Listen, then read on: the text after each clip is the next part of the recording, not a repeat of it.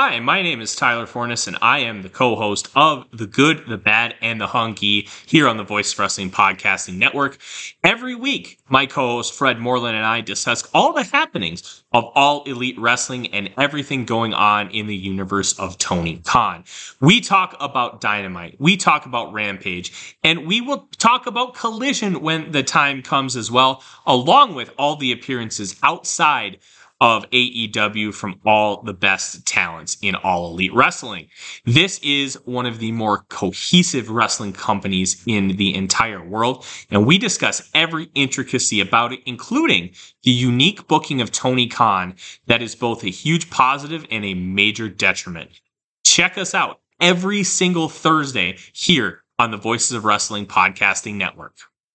BetMGM has an unreal deal for sports fans in Virginia. Turn $5 into $150 instantly when you place your first wager at BetMGM. Simply download the BetMGM app and sign up using code Champion150. Then, place a $5 wager on any sport. You'll receive $150 in bonus bets, regardless of your wager's outcome. And if you think the fun stops there, the king of sportsbooks has plenty of surprises in store. Check out daily promotions, same-game parlays, live bets, and so much more. Download the app in Virginia today and get $150 in bonus bets instantly from your first wager. Only at BetMGM. BetMGM and GameSense remind you to play responsibly. See BetMGM.com for terms. 21 plus only. Virginia only. New customer offer. Subject to eligibility requirements. Rewards are non-withdrawable bonus bets that expire in 7 days. Please gamble responsibly. Gambling problem? Call 1-800-GAMBLER. Promotional offer not available in Washington, D.C. This podcast is a member of the Voices of Wrestling Podcasting Network. Visit voicesofwrestling.com to hear the rest of our great podcasts, as well as show reviews, columns, opinions, and updates across the world of wrestling.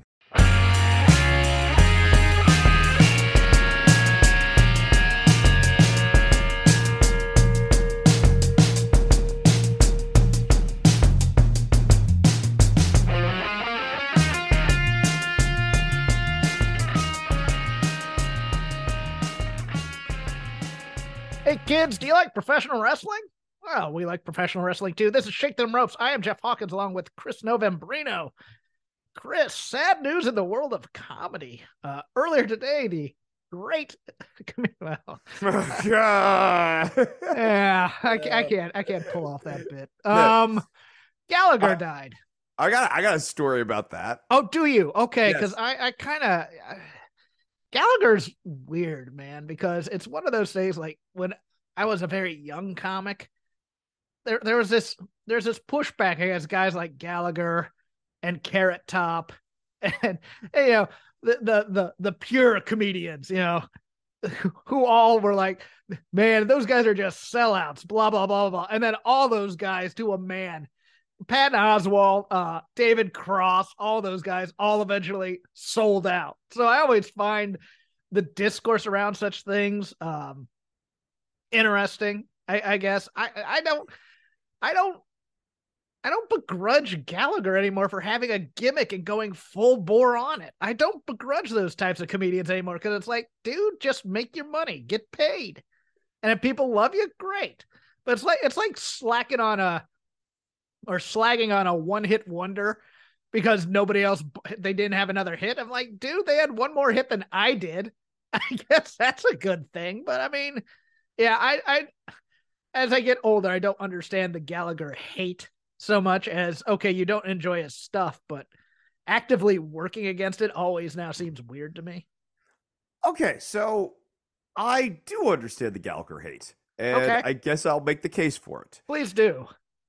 In comedy, Because you and I were talking- haven't watched. Let me state something else. I haven't watched a Gallagher special in almost 30 years, so I don't.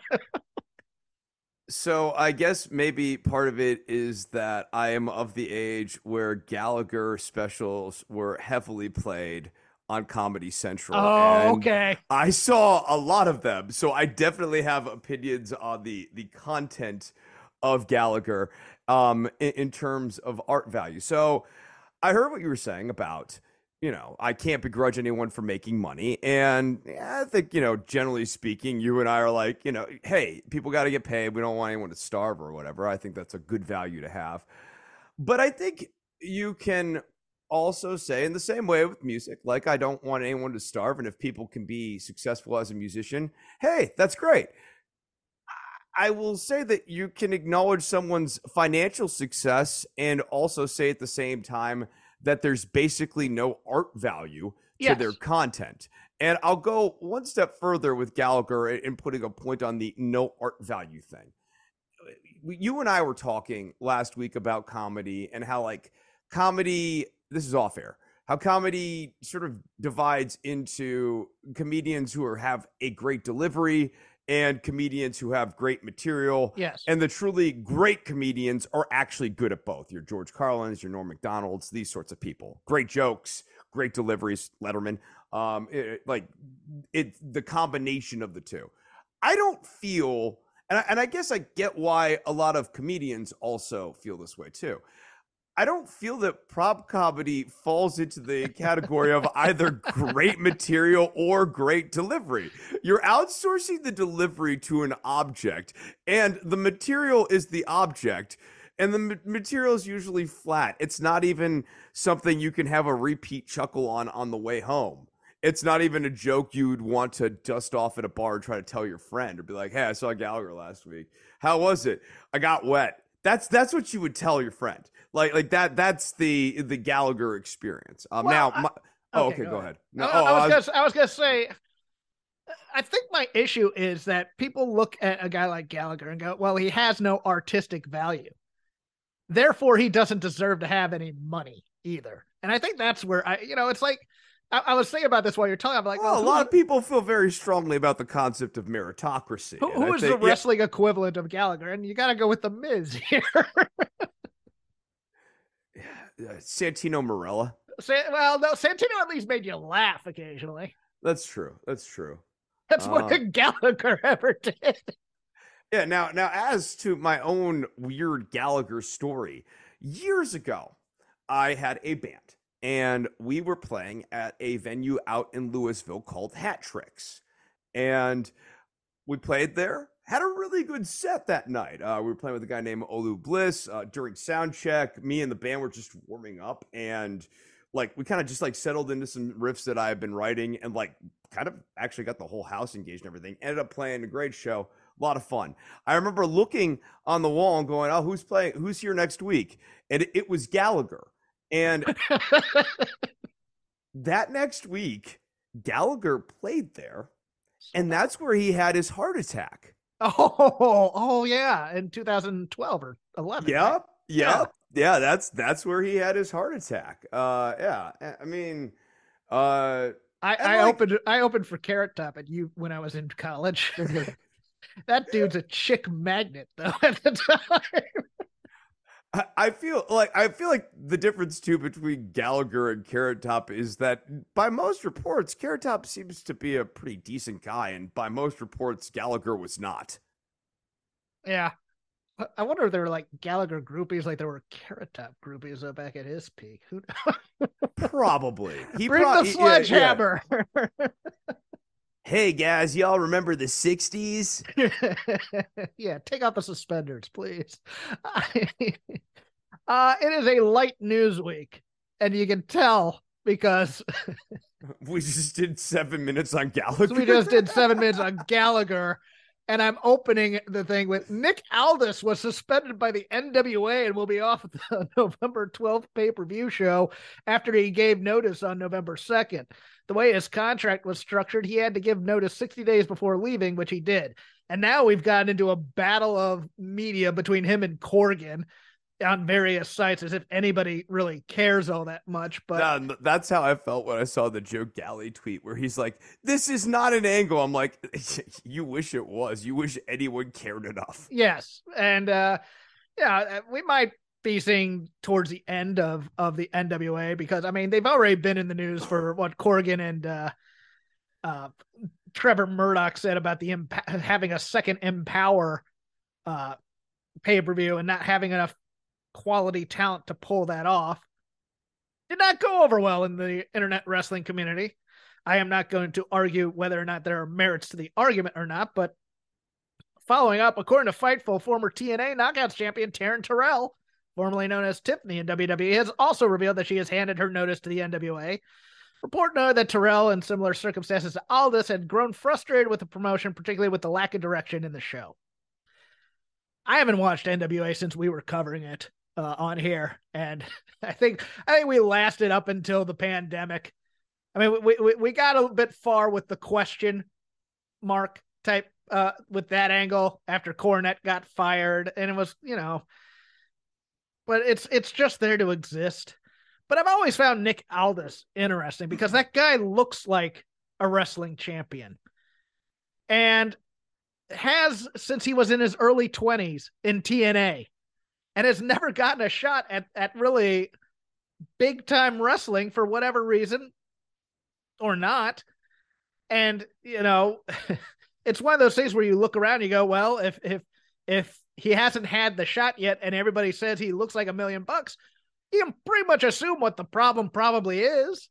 Although who knows in our day and age, because I know that Dave used to just go, well, he can't, he's not as good a worker as other guys. I'm like, I don't know if that matters. He can promo and he looks like a champion. I mean, he's always been okay in big matches. I wouldn't say he knocks me over with a feather, but I've never looked at him and go, man, he stinks. But now that Cody has some say in this new WWE thing, do you think at 36, after 12 to 13 years in the spotlight, that Nick Aldis might be WWE bound, Chris? Or do you think AEW? I mean, AEW had him on for a show, I believe, or he was part of that all. He was part of All In. Never mind. If I'm Aldis, I think I'd rather be in. I mean, obviously, there's a money consideration. I'm just talking about booking patterns. I feel like Aldis would probably be a better slot into AEW's top of card picture than into WWE's top of card picture. And if I'm Aldis, obviously, again, money considerations. But if I'm Aldis, I'm thinking if I go to WWE, I end up in the Intercontinental picture fairly quickly rather than the main event picture. That they're not going to look at me as a Roman Reigns top guy sort of person, or the type of person to here's go up the downside. against the Reigns and the Brock Lesnar's of the world. Yeah, here's the downside of AEW. Number one, known quantity to the AEW type of fan. Number two, his biggest proponent backstage, Jeff Jarrett. So, I mean, he could come in with the Jarrett types and do that. And he'd get heel heat, but he wouldn't get star heat. You know what I'm saying? No, I know. I think he'd get overexposed. The reason I said AEW is just that in my head, as I'm like looking at who he'd be going up against at the top of the card, MJF versus Aldis as a feud has some real intrigue. Especially if you end up going with a babyface MJF, I could get into that because Aldis is a good promo.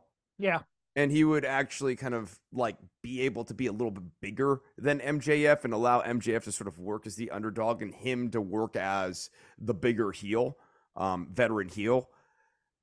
Whereas I think in WWE, his challenge is just going to be being the undersized heel, trying to, get into the top of the card. Yeah, I could see a fresh coat of paint on him in WWE, though. That's the thing that WWE does well, or used to do well, is they used to take guys... fresh coat of paint is like Mr. Gentleman or something. Yes. Yeah. I mean, I know we I know that's kind of derogatory, but at the same time, it's also true. WWE is where territory guys used to go, and sometimes they'd hit. Scott Hall with Razor Ramon, for example. Scott Hall was nothing in the AWA. I mean, he was a tag champ with Kurt Hennig, but he was always the guy with potential. He was always the guy, oh, look at him. Look at his body. Look, he's so great. He's jacked up. But nobody could put it together until he got Razor Ramon. I mean, I'm not saying, look, and Vince is no longer in charge, so maybe this isn't, maybe Hunter doesn't have that kind of creative mind. But if I were Aldis, I might just want to go where I'm not as well known and possibly reinvent myself versus AEW, where I'm a known quantity and those fans are going to crap on me because they're like, well, he's not as good as so-and-so from Japan or whatever. Yeah, AEW, I'd basically say I need a good contract and a booking guarantee. Whereas WWE, you're going to get the money and you just sort of take your chances and see if maybe you can connect with a repackage. Yes. I mean, look, for every Razor Ramon, there is a Gunter. Yes. Well, there's a Butch. I thought you were gonna go worse. Like you're gonna go. There's a TL Hopper, or there's a, they could the give Red like Rooster. Yes, they could give him a stuffed teddy bear and say, "Get that over," and we'll see how he does. But yeah, I get that. I get your thought. Another real news note was something from the Observer this week, which I found interesting. Is that as things stand right now, there will be a number of independent shows over WrestleMania week based out of the Globe Theater, the home of PWG. As noted, PWG is not one of the groups that would be running, although they have been asked but don't want to be a part of it at last word. That is very on brand with PWG. Tokyo Joshi Pro is one of the promotions that is in talks of running a show there. I'm telling all of you this now. If you come out for LA WrestleMania, add at least 45 minutes to whatever Google Maps tells you. The Globe Theater, not in the best of locations, but at least there's a parking garage there. And it is far more accessible to anything at the Staples Center. Or, I'm sorry, Crypto. Possibly the soon-to-be formerly cryptocurrency.com arena. I'm sorry. It's still funny a week later. It's still funny a week later, isn't it? It's still funny. Oh, goodness. Rather than say anything at SoFi or whatever. So if you're making your plans, if you stay in downtown LA, which is a garbage dump, in my opinion, and probably too overpriced, you'll be fine for shows at the Globe and at Crypto, at the Crypt, as they call it. The Big C. Versus SoFi. SoFi's in Inglewood. Inglewood ain't Charm City either. You might want to take your chances on mass transit if you wanted to do that, Universal City. But yeah, it's interesting that they may decide to start running a bunch of indie shows again for this WrestleMania now that things have opened up. I was kind of interested to see if AEW would counter program. They're not gonna, because they're too big now to do that, and that would really be slumming. But yeah, you'll probably have GCW at the Armenian Cultural Center some more, and probably so Pomona's been a big thing. And let me tell you all something about this. Pomona's about a 40-minute drive outside of LA. It's so anyways, I don't think you have any opinion on that, Chris. That's just something I wanted to add. No. Other than it'd be really fun to make a podcast called Tales from the Crypto.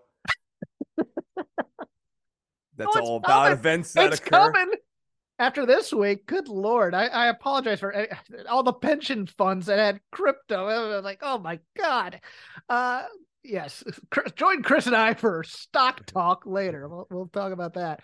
Comings and goings, really not a lot other than Mia Yim back on WWE television, aligning herself with the OC of AJ Styles, Luke Gallows, and Carl Anderson.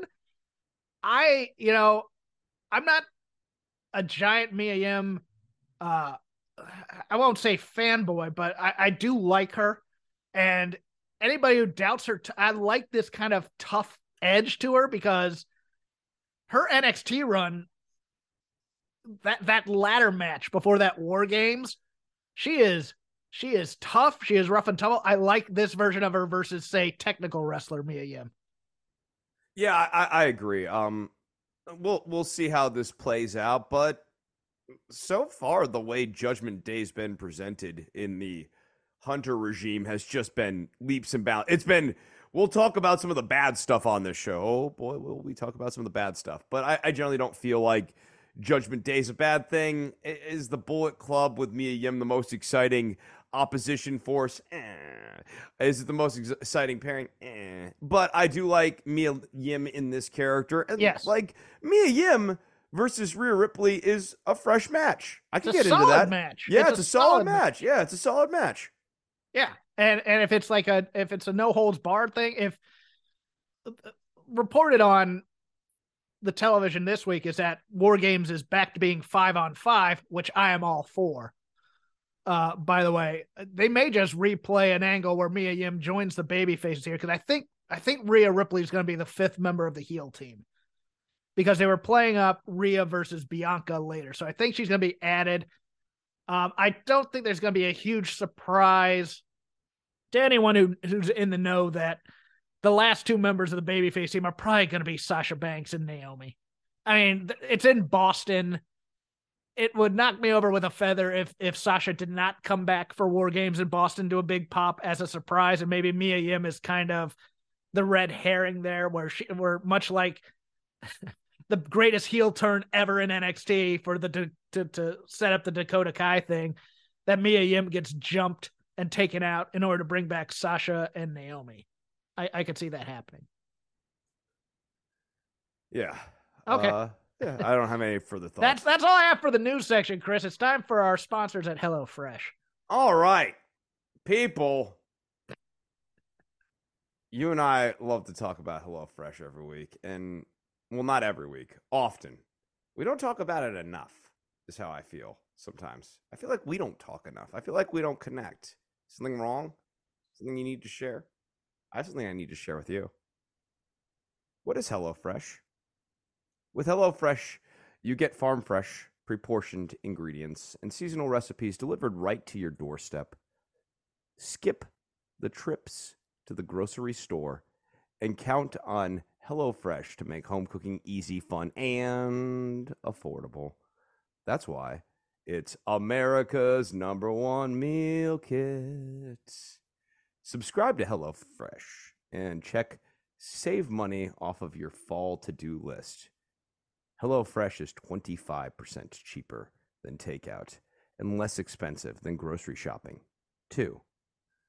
Time to cozy up and save money by cooking at home.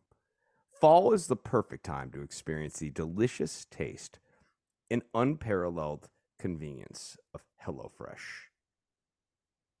Jeff, do you remember the time we had HelloFresh?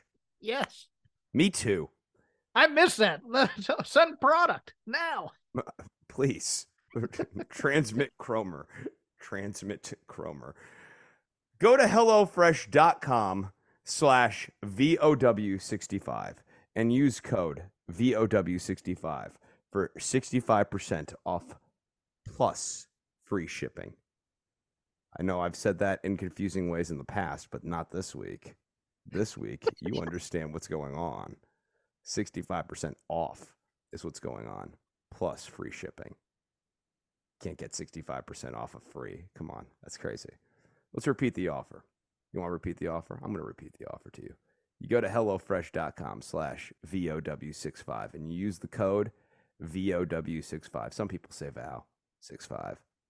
I don't. I wouldn't. That's not me. But if you use that, you'll get 65% off plus free shipping. HelloFresh, America's #1 meal kit. Hey, you nailed the dismount on that one. Yeah, we'd like to thank HelloFresh for sponsoring us all year. Been a lot of fun. Send now, food. The lazy river of wrestling criticism. Anything we watched this week, past or present, anything that crossed our mind? Perhaps we'll have more Gallagher talk. I don't think we will, but nevertheless, goes here. Ice cold takes on Crown Jewel. I've got bad news for WWE haters. This is a pretty good show. A pretty good fun show, too. I have even more bad news for WWE haters. Logan Paul's a damn good wrestler. He's good, right? Yes, and he's a bigger star than a lot of your favorites. Want to know why? Because you don't see him every week. Because he's a special attraction. And when he's a special attraction, they bring him in and he does great things. Things that blow your mind for a guy who doesn't wrestle a lot. And therefore he's special. What I think about with him too is they're not even presenting him the best way yet. No. They're fighting the current on him. They're going upstream in this still works. That match versus Roman was better than it had any right to be. I hate to tell you that. I do. because I know boy, I was on Twitter, Chris, during this thing. I don't want to like this guy. Nobody wants to like this guy. I'm not rooting for this man's success, but it's hard to deny what I'm watching. Chris, he is one of my favorite people to watch. I'm going to be dead honest here. I don't particularly care for his antics on social media. I think he and his brother are uncontrollable fame whores, get paid, good for you. Not my favorite people in the world. But if he's on screen in a match, and in a match with stakes, I'm watching the damn match.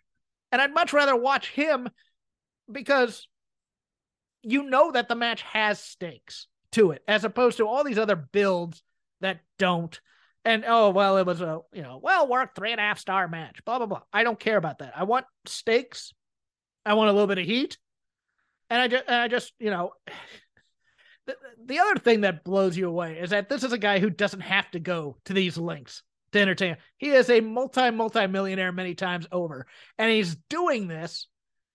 He's doing it for clicks. Let's not bury the lead here, but he's doing it because you have to enjoy it in some way in order to put on these kinds of performances. And look, I know people get a little sand in their shorts when you say things like Rookie of the Year, because there's some guy in a Japanese promotion or whatever who's killing it right now. I get that. There's also Hook, if you wanted to go that far. But and he's going to be out for a while because he got injured. It looks like he hurt either his MCL or tore his ACL or something. So that's a knee injury. That's going to be a while. We'll see if he's able to come back for WrestleMania. But Logan Paul's pretty good. Deal with it. Did I lose you, Chris? No, I'm here. Oh, okay. I got nothing. Oh, that's right. Yeah. I concurred with you already. I know. This is not Gallagher. I have no rebuttal. The other two matches I thought were really good were both the women's matches. I thought it was absurd that they took the tag titles off of Damage Control just to put them back on here at Crown Jewel, but I guess they wanted a title change here. I can understand it in some ways, but the match itself was very, very good. Especially, of course, Io Sky. I thought, and Asuka, they have great chemistry together. Just a great piece of business on Monday Night Raw. If you have not seen the translated version of that promo, and what have we said here for years, Chris? If you have foreign actors, let them cut the promos in their native language because you get the general gist of the promo without understanding a word they said. And they had a great piece of business on Monday Night Raw. And of course, the False Count Anywhere match between Bayley and Bianca. Look, Aunt Pam is fantastic. She's going to make you look like $1 million. Story of the match was a little ridiculous with the way that she was trapped under the ladder. Don't get me wrong. They do this. They overtell stories, but Aunt Pam's a damn good wrestler, even though she's not at 100%. I think that, like, seeing this translated segment between Io and Asuka, you get so much more value out of these stars by offering translations at the bottom. Well, of the WWE screen. did not offer the translation. That was no, I know, else I know. Someone else put them there. And I'm just seeing it and watching it again as we talk here. It's like, wow, you would. I'm with you that, like, you sort of get it when they speak in their native tongue and you get the vibe or whatever, especially if you have a general sense of what they're going to say anyways. Put up translations on the screen. Like, find a stylized hire somebody who knows Japanese who can write it in real time. Yeah. I mean, you could do it or you can script it. I mean, yeah, right. No, that's what I mean. Script it. Yeah, script it. I mean, and even if they freelance a little off of what the script is, at least now you're offering better characterization for people at home. There's going to be a lot of talk about promos for me this week, so get ready for that. But Chris, it's your turn. Okay. Are we going to go to that place? We have to. Okay. It's like my brain can't really think about anything else. Chris and I, before we went to air, watched the Austin Theory cash in together. So that's what we're talking about. And I guess we're going to go there now. Floor is yours, sir. Yeah. Dear listeners, I wish we had captured some of this audio beforehand because this segment kind of broke me.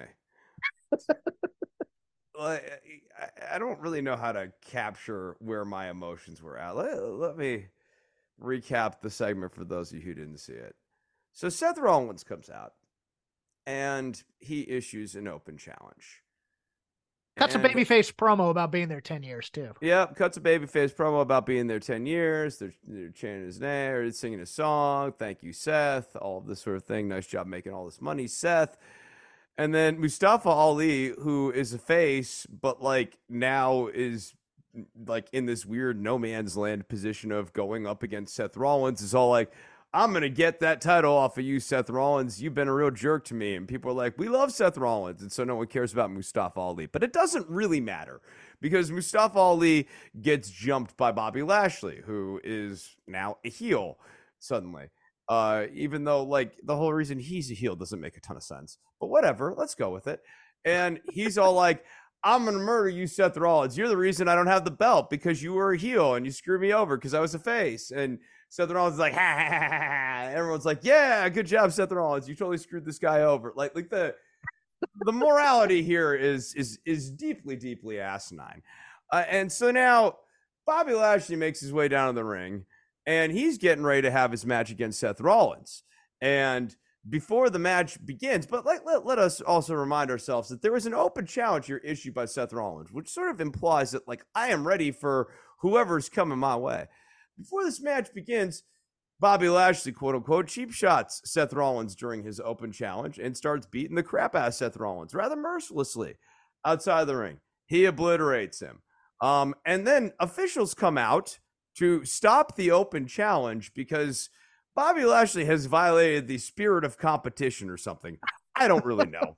Who knows? Nobody really knows. It's one of the spirits that visits Ebenezer Scrooge during A Christmas Carol, doesn't it? Yeah. Generosity, goodwill towards all men, and then competition. And competition, yeah. Honorable competition. Yeah, the ghost of Christmas competition, yes. Yeah. With like Olympic medals. Yeah, it's the ghost of the Winter Games. Yeah. So, Bobby Lashley gets pulled away somewhat, not entirely, despite the myriad of officials. This is important because the blocking needs to make no sense for later on.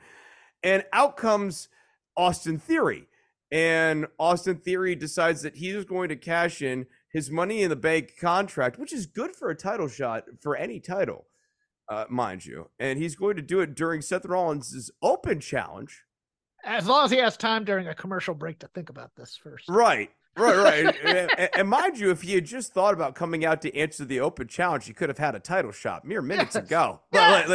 He didn't actually even need to give up the briefcase for this title shot. You can sort of explain this away by saying, oh, well, he's a heel. He needs to take the easiest way to get to the United States title possible because he's not only dastardly, he's also stupid. And I guess that's something to work with. I guess that's what we're working with Theory, because Theory cashes in. He's not able to put away an obliterated Seth Rollins. The only good thing I can say about this segment is Bobby Lashley's offense, particularly if you're watching it slightly increased speeds like 1.12 or 1.25, looks just absolutely devastating. It's a real delight to watch.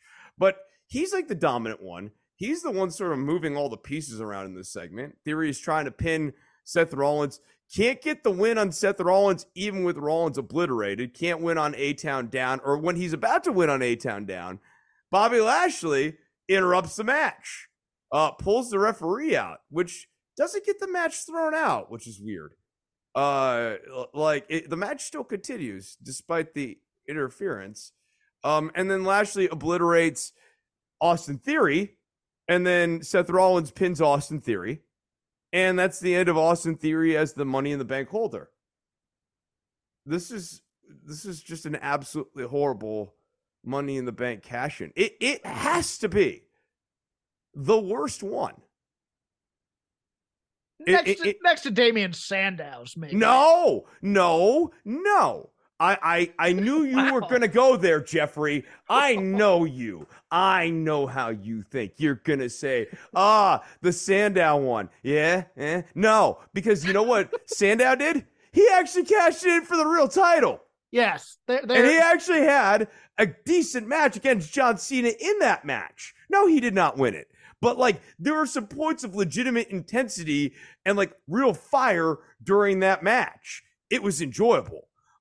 There was nothing enjoyable about Theory's performance here. It was stupid. The goal was stupid. The writing was stupid. Yes, he gets destroyed by Lashley, and they don't count him out. He beats the 10 count just to get curb stomped.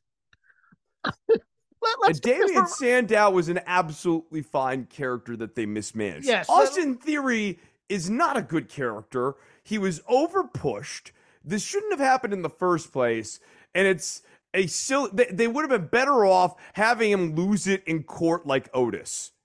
There's a story to be told here. They just didn't tell it. And it's also partially due to probably the regime change behind the scenes. Don't get me wrong, but at the same time, you do this. You have Theory basically inserted into this Money in the Bank match in the first place. Because you remember, Vince came out and allowed Austin Theory to be put into this match, which he then won. Okay, so we have established that the world title is pretty much the only title that matters in this company for the last 15 years because we've so decimated these mid-card titles and these tag titles that they don't matter. We don't prop up any. We don't say kayfabe, hey, you win more money if you're the United States champion. We don't say you're the number one contender to the world title if you hold the secondary title as a single star. They have done nothing for these titles. But the one thing that would matter to Austin Theory is that this is the first title he won. So you could use that as a way of justifying why he would cash in for this title. You could also say, oh my God, Roman Reigns is such a powerful champion. I'm not sure I'm ever going to get the chance to beat him at any time when he's weakest because the bloodline's around protecting him. I may have, and my time is running out because I have to defend this before the next Money in the Bank, whenever that is in July. Maybe it would be strategic of me to just go after a belt that's not the world title. You could tell that story too. I think that would have been a fine story to tell, especially backstage, where Theory starts realizing slowly that he's outclassed by people. That, like, he can't deal with the Brock Lesnar's and the Roman Reigns. And he is the quote-unquote youngest U.S. champion ever or whatever, but that being young, he really isn't that good just yet. Yes, exactly. Continue. Sorry. Yeah, no, I think, and this realization of, okay, I have this briefcase, but what do I do with it, realizing that I'm not good enough to go up against the bloodline? That would have been a very interesting story to tell. Especially since he made overtures towards the bloodline that he was going to cash in on Roman Reigns at some point. Yes, it would be a great thing to do. Or you could have just had him go to court against Otis. Oh, yeah. I'm getting my briefcase back. Yeah, and then just the way that this match was structured, is like, why is Bobby Lashley this upset about the U.S. title? He's upset about Brock. He's not upset about the title. I forgot. The best part about the Bobby Lashley promo, I glossed over it, is the part where he opens up with, I kicked Brock's ass on Sunday. Like, no, you didn't. You lost. You lost. On a fluke. You got rolled up. I had a moral victory against Brock Lesnar. I didn't get F5'd. Yeah, like, oh, good, nice. I never tapped. Okay. I came close to winning. It wasn't an embarrassing blowout. Like, okay, Bobby. It's like in politics when you're in either a deep red or deep blue, and then you put up a person you really like. Oh, he didn't lose as badly. He got 38% of the vote. Yeah, but that's usually plus 60. The logic here. We need somebody in there going, okay, tell me the story you want to tell. Okay, here's why that story doesn't work.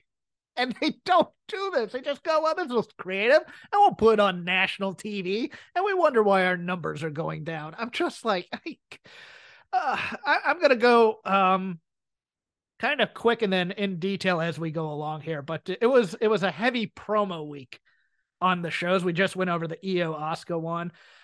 Good promos.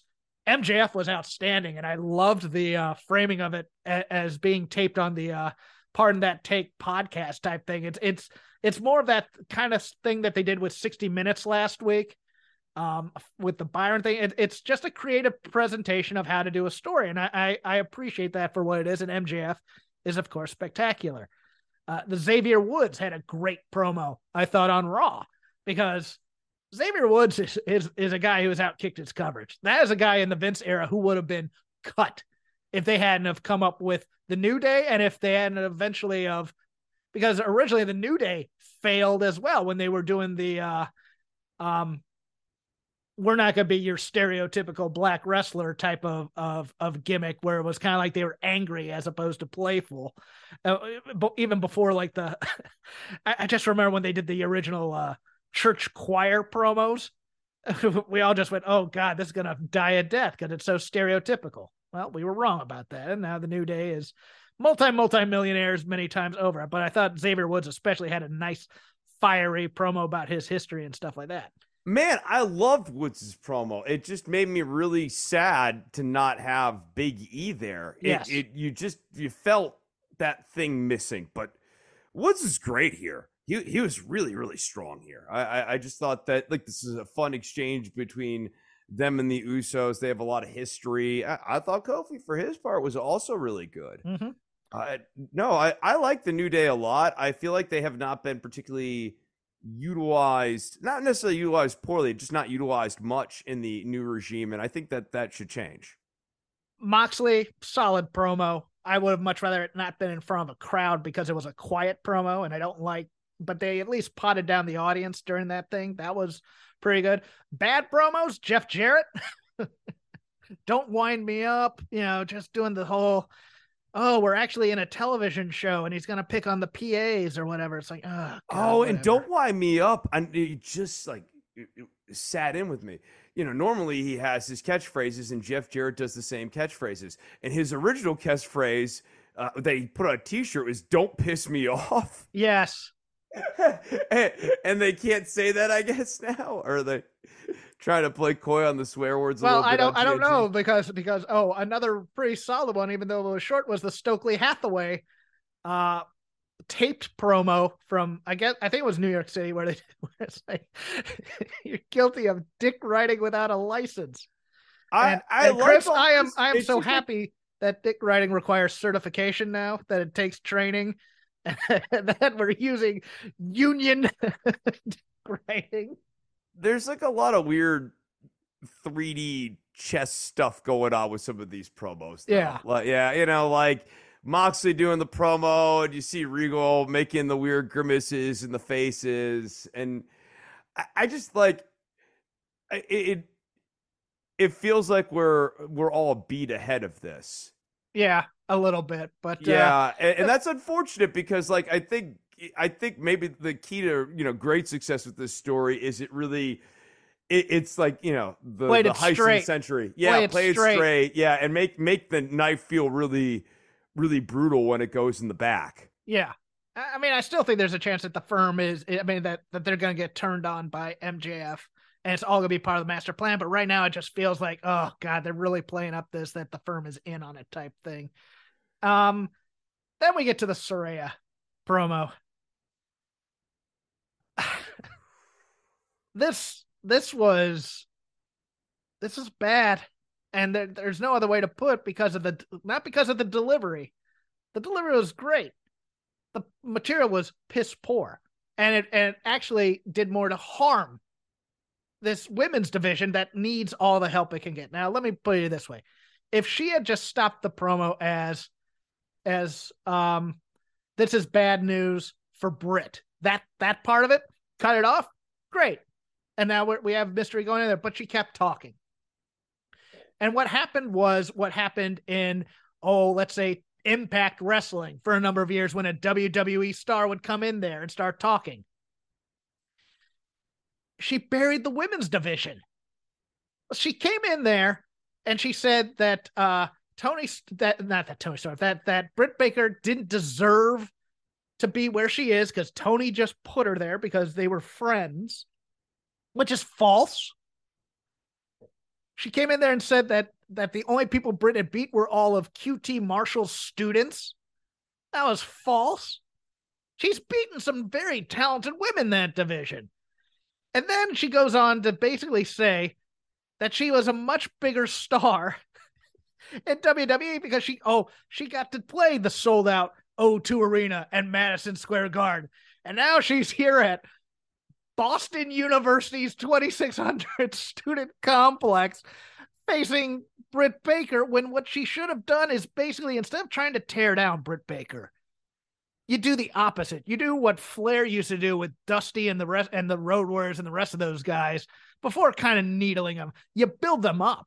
You say that they are here because they are the best talent in the world. And I came here to fight the best. You know, you can lay it on a little thick if you want to, and then kind of be snarky about it.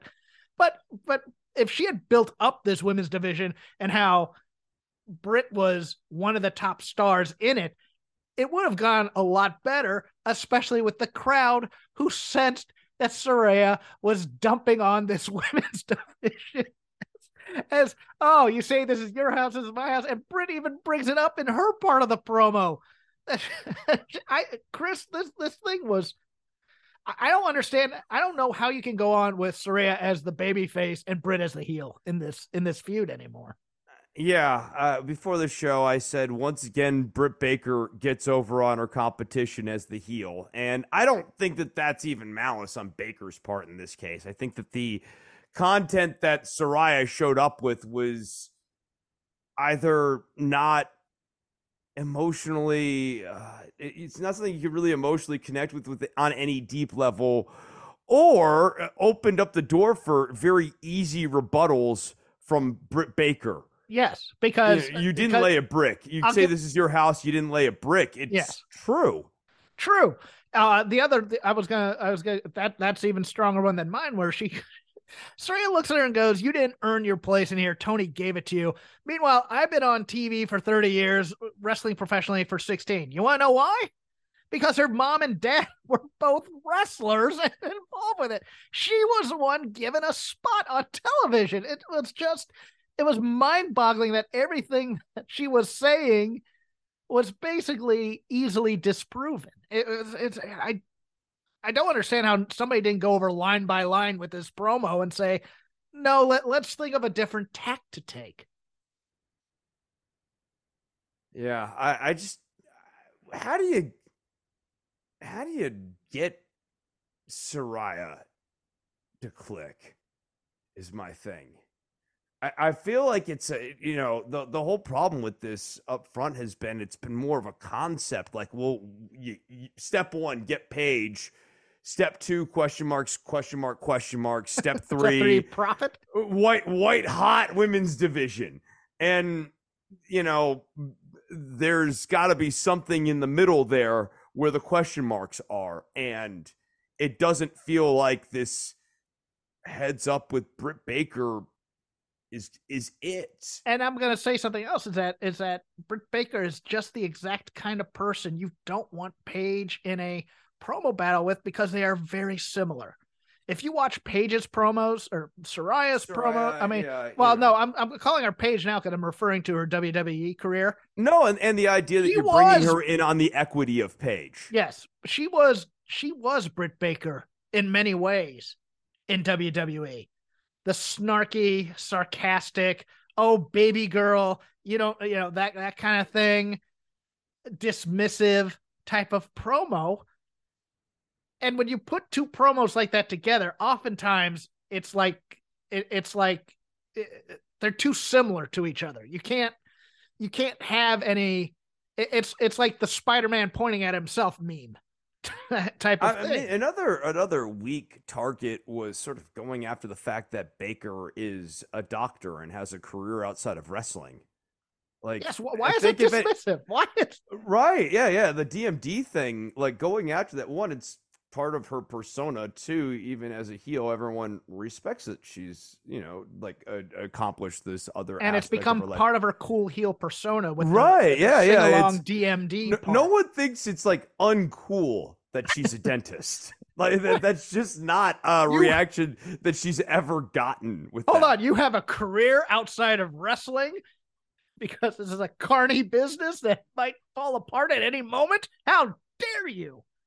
I would not want you to be my dentist. Like, no one thinks that. No one's ever thought that. So going after that as a target, who would want Britt Baker to put her hands in your mouth? Nobody. Just the thought of that. Ah, this seems like a wholly unpleasant experience. Yes. Why would I ever want that at all? Nothing about this segment worked. And now we're at the point now where the AEW fans have turned on our giant acquisition. What are we going to do? Because, God, if they turn her heel, it would be such a, oh, I was hot in the other place. And now I'm that kind of thing. And you're just like, oh, God, we're going to replay WWE versus AEW and all of Tony's fantasies in this feud again. That's it for me. Yeah, that's all. I mean, a lot of like AEW to me really does sort of feel like booking for Tony, rather than like booking for money, shall we say? Yeah, I mean, we're gonna get a lot of. It feels like a lot of these matches. We still don't have a complete card, by the way, for Full Gear, and it's in a week now. And we don't have the full card, but it feels like it's just going to be a lot of guys in a lot of multi-person schmozzes as opposed to built-up feuds. Wardlow and Joe. Wardlow and Joe was about to bring up. So yes, go on, please. Yeah, Wardlow and Joe. I don't know. Wardlow really does feel cooled off. I don't care that he said I'm going for every single title. If anything, saying that with Joe behind him. Makes him a moron. But boy, did AEW do a fantastic job capturing this betrayal moment, huh? Oh yeah, because they didn't take those cards at all ever. No. You have Hobbs, right? You have Hobbs out there. You go to the split screen. Like what they wanted to do is have the split screen on there. Yeah. And then in the split screen have Joe hit Wardlow with the belt and have that be captured. But the way it actually was presented in the final product, all we see is, oh God, what's happening? And then cut to Wardlow on the ground, Joe standing over him. We don't ever see the belt hit. Yes, and here's another plot hole that they haven't quite addressed. So Wardlow says he's going after every title in this company. Joe is the Ring of Honor television champion. Is Ring of Honor a separate company? Because that would be the best if Wardlow goes, I didn't mean you. Technically, you're Ring of Honor. I don't care about your secondary titles. There's just the four-way with the Jericho. Joe does seem really stupid thinking that he'd be the priority item here, right? Yes. And they just came together as a team like 2 weeks ago, and we're already breaking them up for them. We're breaking up. Why would they talk about that? Like, why would there at least be a promo that, or like, a segment next week backstage where Joe's like, "Hey, what you said last week, that doesn't involve me, does it?" I took that kind of personally, and I hit you. That might have been a bit premature. Well, no, I mean, now it's too late, obviously. But would you like a gift card to Macaroni Grill? Because I feel really bad about this.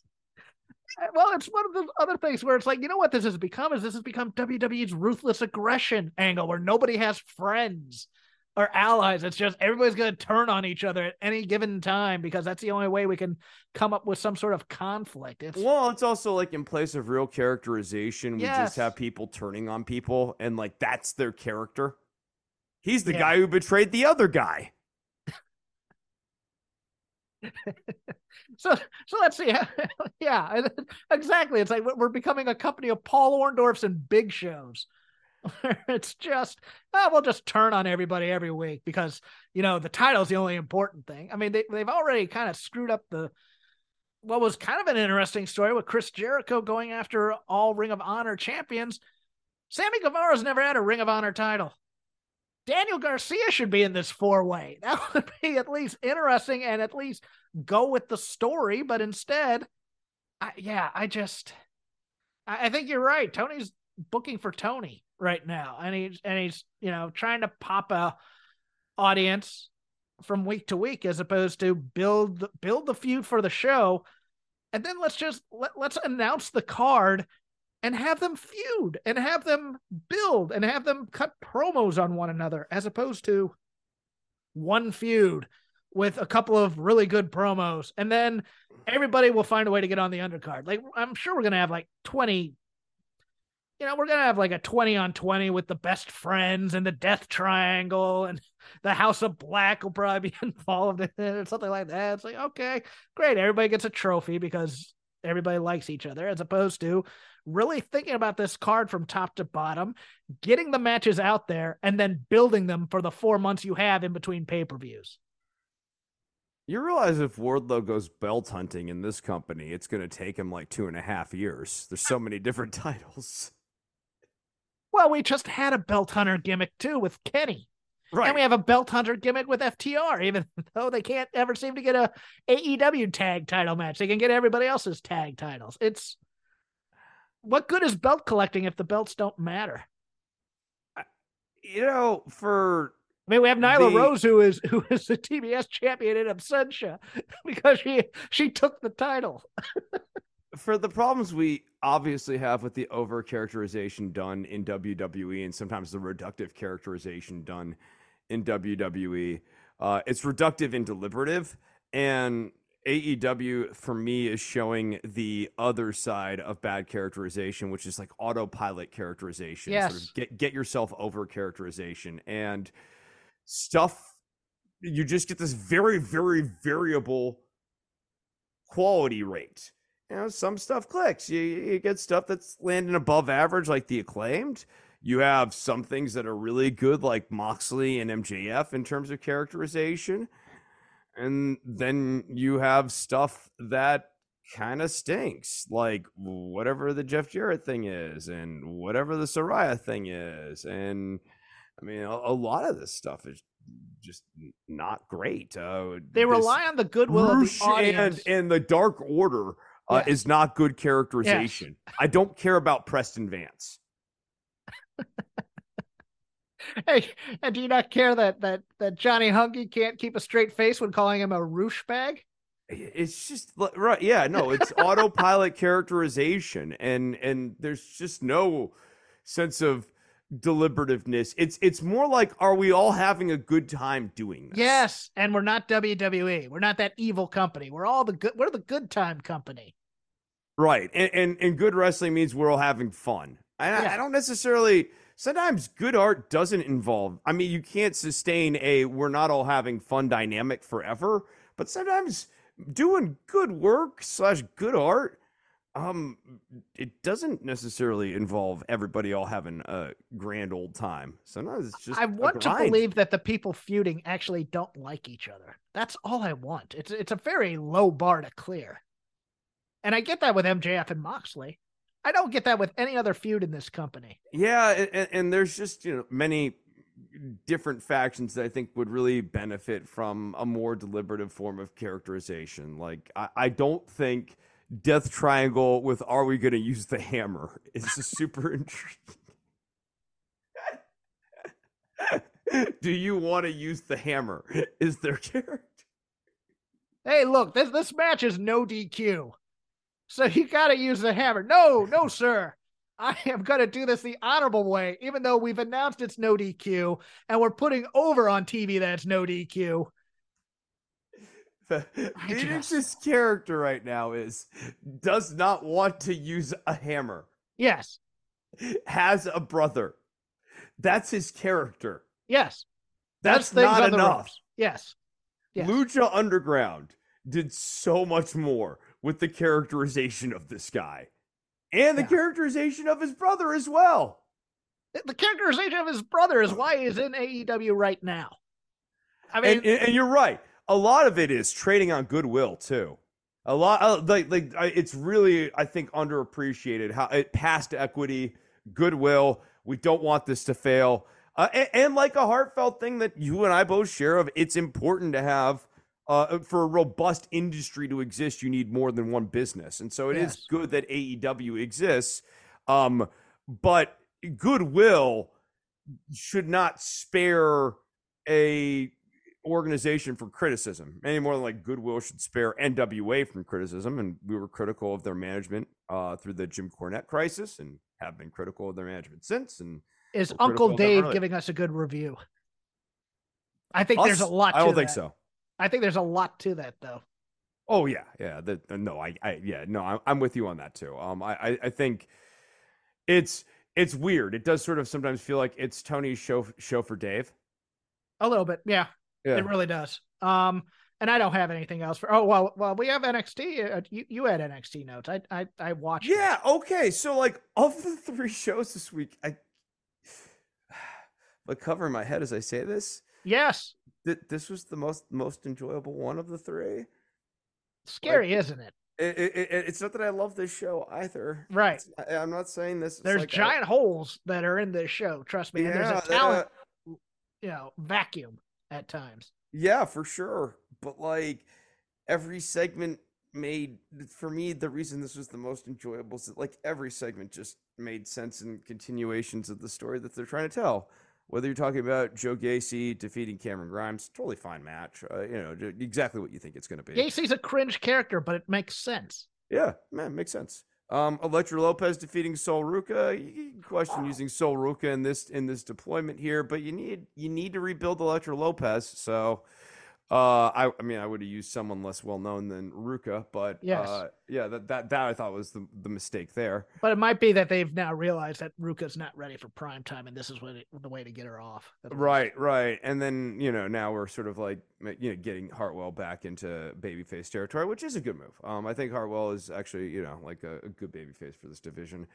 Look, Dempsey versus Andre Chase. It's funny watching Hudson Duff throwing the towel through the ropes. Like, how hard is it to throw a towel? Throw it up and over. Yes. I know. Jeez Louise, you're like 6.5 feet tall too. He probably has a 6-week course on throwing a towel before you get to level 2 throwing the towel. I hope that there's a segment. Duke Hudson, back to level 1 towel throwing. No, I hope that there's a segment in Chase U about towel throwing, and like they make Hudson go to remedial towel throwing class. Look, taught by Ole Anderson or something.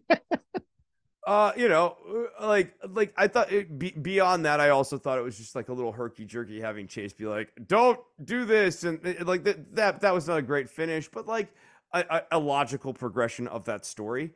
I think Dempsey's good in this role too. I'm interested to see what they kind of do with Dempsey. I like him. I think Dempsey eventually becomes the hero now that they don't have Bodie.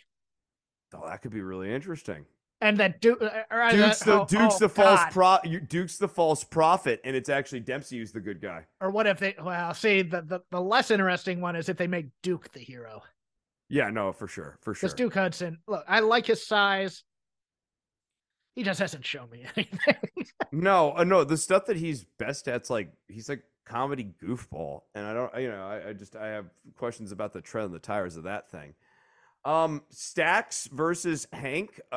Hank works for me. I'm sorry. Right? He does. I know. I was about to say, like, I'm covering my head again. This, I was not expecting much. This was better than what I was expecting. If you had told me we're gonna bring out a security guard, we're gonna call him Hank, and he's gonna get over by being Hank, you go, you're stupid. You're an idiot. Nope. His fire's good. Yeah. His fire's good. And Lorenzo and the dynamic with him and D'Angelo, it's interesting. It's dimensional. Like, wouldn't say it's like it's hyper... 2 mob bosses who don't like each other, which is very interesting. Yeah, but like, there's also like a weird love too. Yes. Like Tony does. It's like Tony wants to be like the mob boss, but like I think he's slowly realizing that Lorenzo is actually his friend. Is kind of where I think this is going. Like, yeah, he's not my underling; he's my friend. Yeah, he's actually my friend, and I respect him. Yeah, no, like I liked this match. I thought it's characterization. It's characterization, and it's interesting. Even the Creed brothers still remain the best thing on this show. Though. Yes, and that was my favorite segment, like the 5 minutes alone thing, where I was singing Pantera in my head as this was going on. 5 minutes alone, yes. This is great. I love Brutus. Brutus and David Kemp. I'm like, give me more of this. These two guys can beat the crap out of each other till the end of time, as far as I'm concerned. No, this is good stuff. Nice progression of this story. This is a good angle. McDonough, Axiom, totally fine. Rebuilding McDonough has been a very interesting challenge. I think they've met most of it. I mean, yeah. It's like, I don't like the crazy part of the McDonough character because I think that's stupid. But being vicious, I'd rather him be sadistic than crazy. Yes. And then Carter and Chance. I mean, like, beating Stark and Lyons. I think I would be more like, you knew where this was going. Yes. But one, the crowd like is not into Nikita enough to where they were booing Zoe. They made the wrong casting choice. Yeah. Nikita needed to be the one to turn.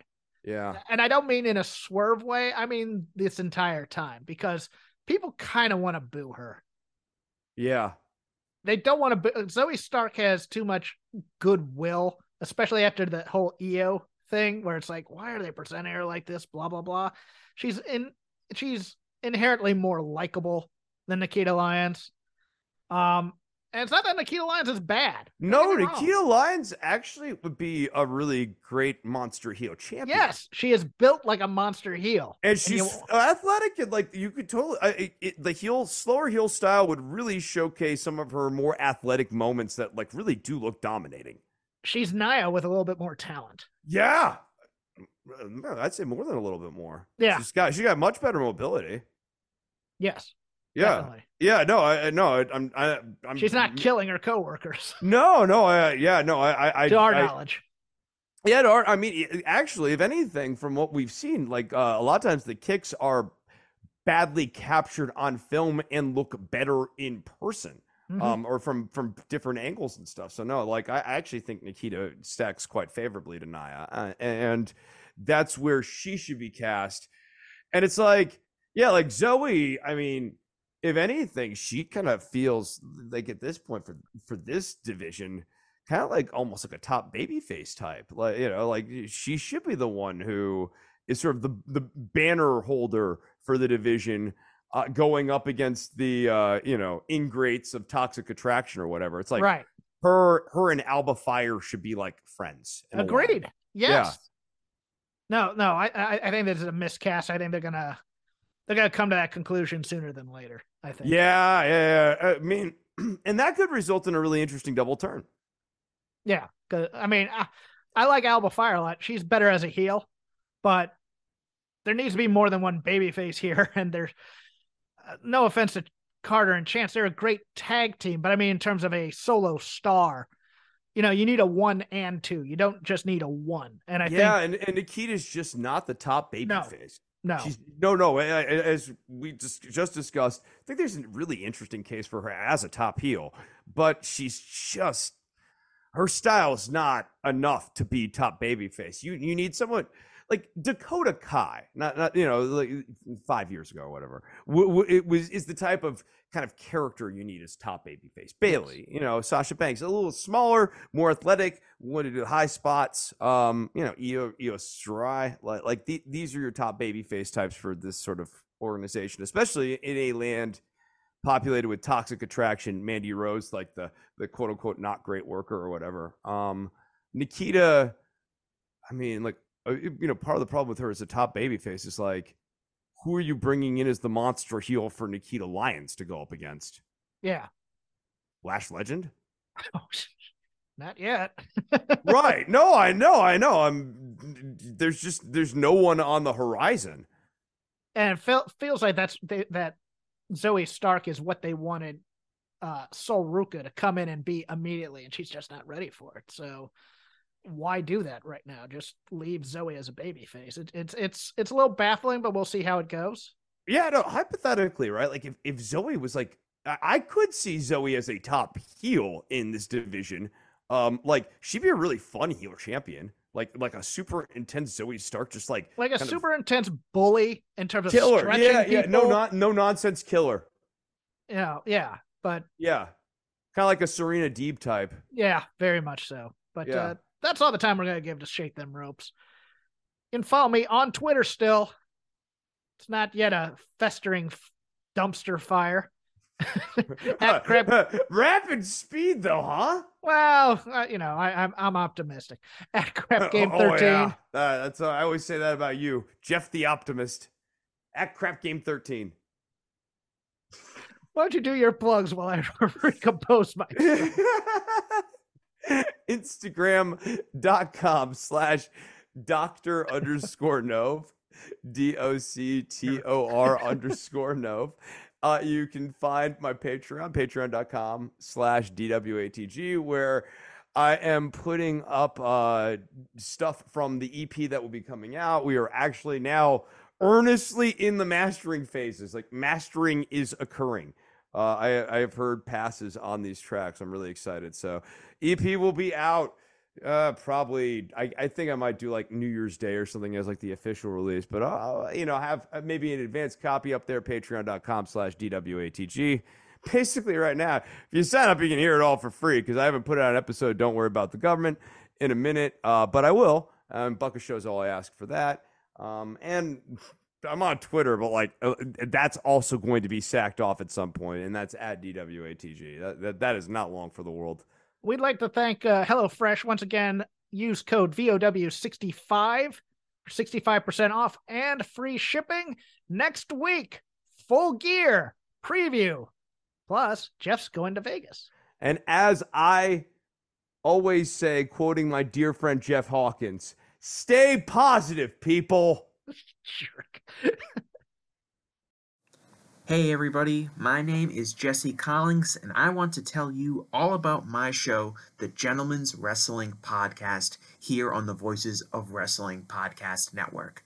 On the Gentleman's Wrestling Podcast, we do a thorough analysis on the biggest issues and trends within the pro wrestling industry.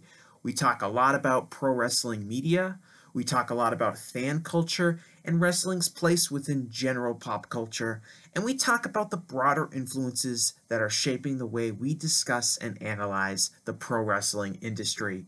We've had some of the brightest minds in the pro wrestling intelligentsia on the show, including WrestleNomics host Brandon Thurston, both Rich Craich and Joe Lanza from the Flagship Wrestling Podcast, Trevor Dame from the Through the Years podcast, and a whole lot more. This isn't a show for hot takes. It's not a show recapping the latest episode of television. This is a show focusing on the biggest topics in pro wrestling and doing a deep dive on the real stories behind the surface level analysis you might find elsewhere. The Gentleman's Wrestling Podcast is available wherever you get your podcasts, and we'd really appreciate it if you gave us a try. Thanks. BetMGM has an unreal deal for sports fans in Virginia. Turn $5 into $150 instantly when you place your first wager at BetMGM. Simply download the BetMGM app and sign up using code Champion150. Then, place a $5 wager on any sport. You'll receive $150 in bonus bets, regardless of your wager's outcome. And if you think the fun stops there, the king of sportsbooks has plenty of surprises in store. Check out daily promotions, same-game parlays, live bets, and so much more. Download the app in Virginia today and get $150 in bonus bets instantly from your first wager. Only at BetMGM. BetMGM and GameSense remind you to play responsibly. See BetMGM.com for terms. 21 plus only. Virginia only. New customer offer. Subject to eligibility requirements. Rewards are non-withdrawable bonus bets that expire in 7 days. Please gamble responsibly. Gambling problem? Call 1-800-GAMBLER. Promotional offer not available in Washington, D.C.